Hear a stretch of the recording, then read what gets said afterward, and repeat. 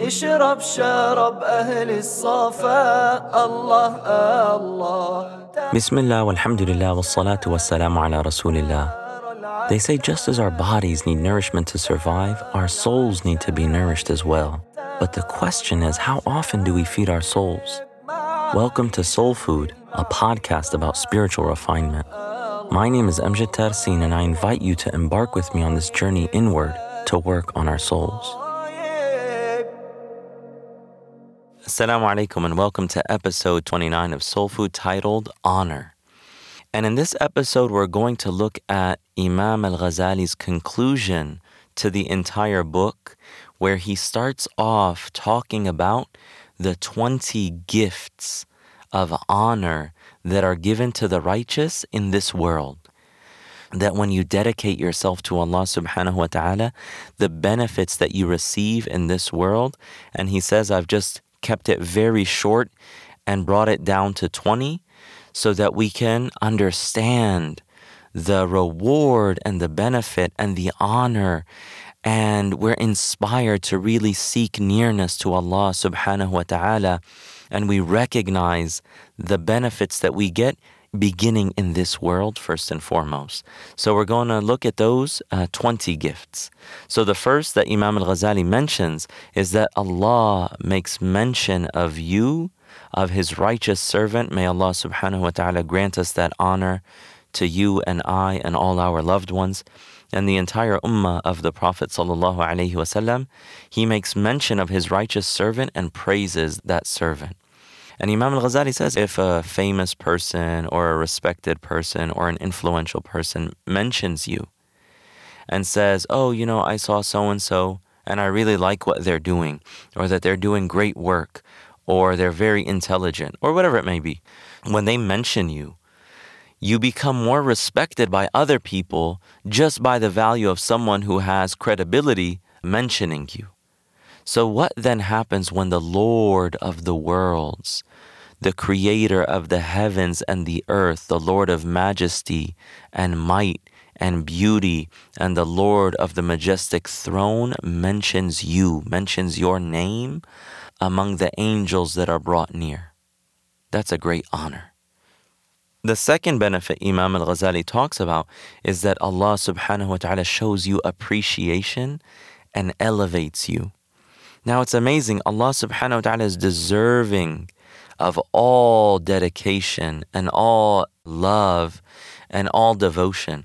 Yet, when you do that, He shows you appreciation and rewards you and elevates you. The third benefit is that He grants you His love, that Allah bestows His love upon you. May Allah subhanahu wa ta'ala grant us that. The fourth is that Allah becomes the caretaker of your affairs in a special way, such that you are taken care of uniquely. And we talked about this before and the benefits of that. The fifth is that He will take care of your provisions in every state without tiring you or letting you worry, so that you don't become overly concerned about things, that Allah subhanahu wa ta'ala provides for you in a very unexpected way, so that you are sufficed from having to be really worried and anxious about it. The sixth is that He will be your victor and protect you from every enemy. That He will protect you from every enemy, and that He will give you nusra. He will give you His assistance and help, and He will grant you victory over those who seek to harm you. The seventh is that He will provide you with intimate care, such that you don't feel alone in the world. Someone feeling alone is different than being alone. Feeling a sense of loneliness is different than being alone. Being lonely is you could have a whole bunch of people around you, but you don't feel supported. But when Allah subhanahu wa ta'ala bestows His love upon you, and you dedicate yourself to being one of His righteous servants, that even if you are entirely alone, He is assisting you and you don't feel that loneliness, and you know that you are cared for. Whereas other people could have everything in the world, and if they don't have Allah, they don't feel cared for or they don't feel supported. The eighth benefit is that He grants you honor, such that you will not seek the lowly things of the world. Even if someone gave you the opportunity to be close to a king or a president or a prime minister, you would see no need in that because you have all the honor that you need from being close to Allah subhanahu wa ta'ala. Unless doing so would have some very clear benefit, serving and being in close proximity to those kinds of people. The ninth benefit is that Allah will raise your aspiration such that your soul will only be attached to exalted things, to heavenly things. The 10th benefit is that Allah will grant you spiritual wealth, and that you will be wealthier than the people of the world, and you will have generosity, and you will not be agitated by changes in your life, even if you don't have a lot of money. Is that al-ghina ghina nafs, that wealth is wealth of the soul. The 11th benefit is that Allah will grant you light in your heart, and that will be the light of wisdom and deep knowledge. And sometimes Allah will grant that to His righteous servants who've devoted themselves to Him, and He will give it to them in a moment, whereas the acquisition of all of that knowledge and wisdom might take years to acquire normally. And Allah says in the Quran, وَعَلَّمْنَاهُ مِن لَدُنَّا عِلْمًا, and we taught him from us direct knowledge. So Allah can cast that into your heart. The 12th benefit is expansiveness of your heart, that your heart doesn't become constricted with the worries of the world and of the way that people treat you. And this is beautiful. I mean, we're very easily affected by the way that people treat us, and sometimes we're really attached to the way that particular people think of us. And if they're people of importance and value, then we should definitely have a good relationship with them. But that the heart does not become constricted if someone loves you one day and then ignores you the next day, or how many likes you get on social media, or any of that kind of stuff. The 13th benefit is that Allah will make you a person who inspires awe in others. What does that mean? Is that Allah will put respect of you into the hearts of good and bad people. Good people such that they love you, and bad people such that they leave you alone and don't want to trouble you and mess with you. The 14th benefit is that Allah will put the love of you in people's hearts. People will love you, not something that you seek in and of itself, but Allah will make it happen.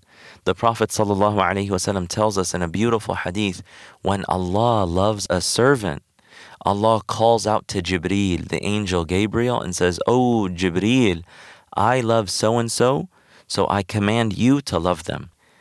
And then Jibreel will love that person. And then Jibreel will go down to the people of the heavens, the angels and those in the heavenly realm, and he will say, "Oh heavenly kingdom, Allah loves so-and-so, so you should love them." And then they all love that person. And then the Prophet ﷺ says, ثُمَّ يُوضَعْ لَهُ الْقَبُولُ فِي الْأَرْضِ, and then that person will gain acceptance on the earth. Is that they will have love in the hearts of good people. The 15th benefit is you will be granted an increase in blessings. Blessings in your speech, blessings in your wealth, blessings in your family, blessings in your friendship, and blessings in all of the things that are connected to you, that there will be an increase in goodness in all of those things. Another benefit in the world, and another way that Allah grants you honor, is the subjugation of the creatures of the land and sea. That Allah subhanahu wa ta'ala subjugates them, such that companions of the Prophet sallallahu alaihi wasallam, they had amazing miracles occur. We talked about in the last episode how Prophet Jesus, peace be upon him, he was able to walk on water, and he was able to do amazing miracles, that even people who are not prophets and messengers can do that when they are righteous. That Sayyidina Umar ibn al-Khattab radiyallahu anhu, he was once in Medina and there was an earthquake, and he hit the ground and he said, "Stop, stop, stop," and the earthquake stopped. Right? So that Allah subhanahu wa ta'ala subjugates these things to the commands of His righteous servants. The 17th benefit is the subjugation of animals even as well, is that even the animals in the wild have respect for the beloved servants of God. And there's many, many stories. They're not mythical, they're not fantasy, where even righteous servants have been able to command lions to do their will, where they'd even grab a lion by the ear and tell the lion to go do something on their behalf. They have no fear, and Allah subjugates the lion to them. The 18th benefit is Allah will grant you the treasures of the earth. Is that for His righteous servants, wherever they need food or water or money, Allah provides it for them miraculously. The 19th benefit is that Allah will make His righteous servant a guide for others, so that they are guided in and of themselves, but then they become guides for other people in creation so that they can draw closer to their Lord subhanahu wa ta'ala. The 20th benefit that Imam al-Ghazali mentions that occurs for righteous servants in this world is that their prayers will be answered, that they don't ask anything of Allah except that it is given to them, and that they don't intercede for someone except that their intercession is accepted. And even in some cases, nothing crosses their mind except that Allah grants it to them before they even ask, out of His love and His generosity and His assistance for those servants who've devoted themselves to Him. So really, you have to ask yourself the question, do I want to be one of these people? We all want these things. Even if we're diplomatic with our nufus, the nafs is like, oh, this sounds really nice. But we're not seeking these things in and of themselves. We are seeking Allah subhanahu wa ta'ala.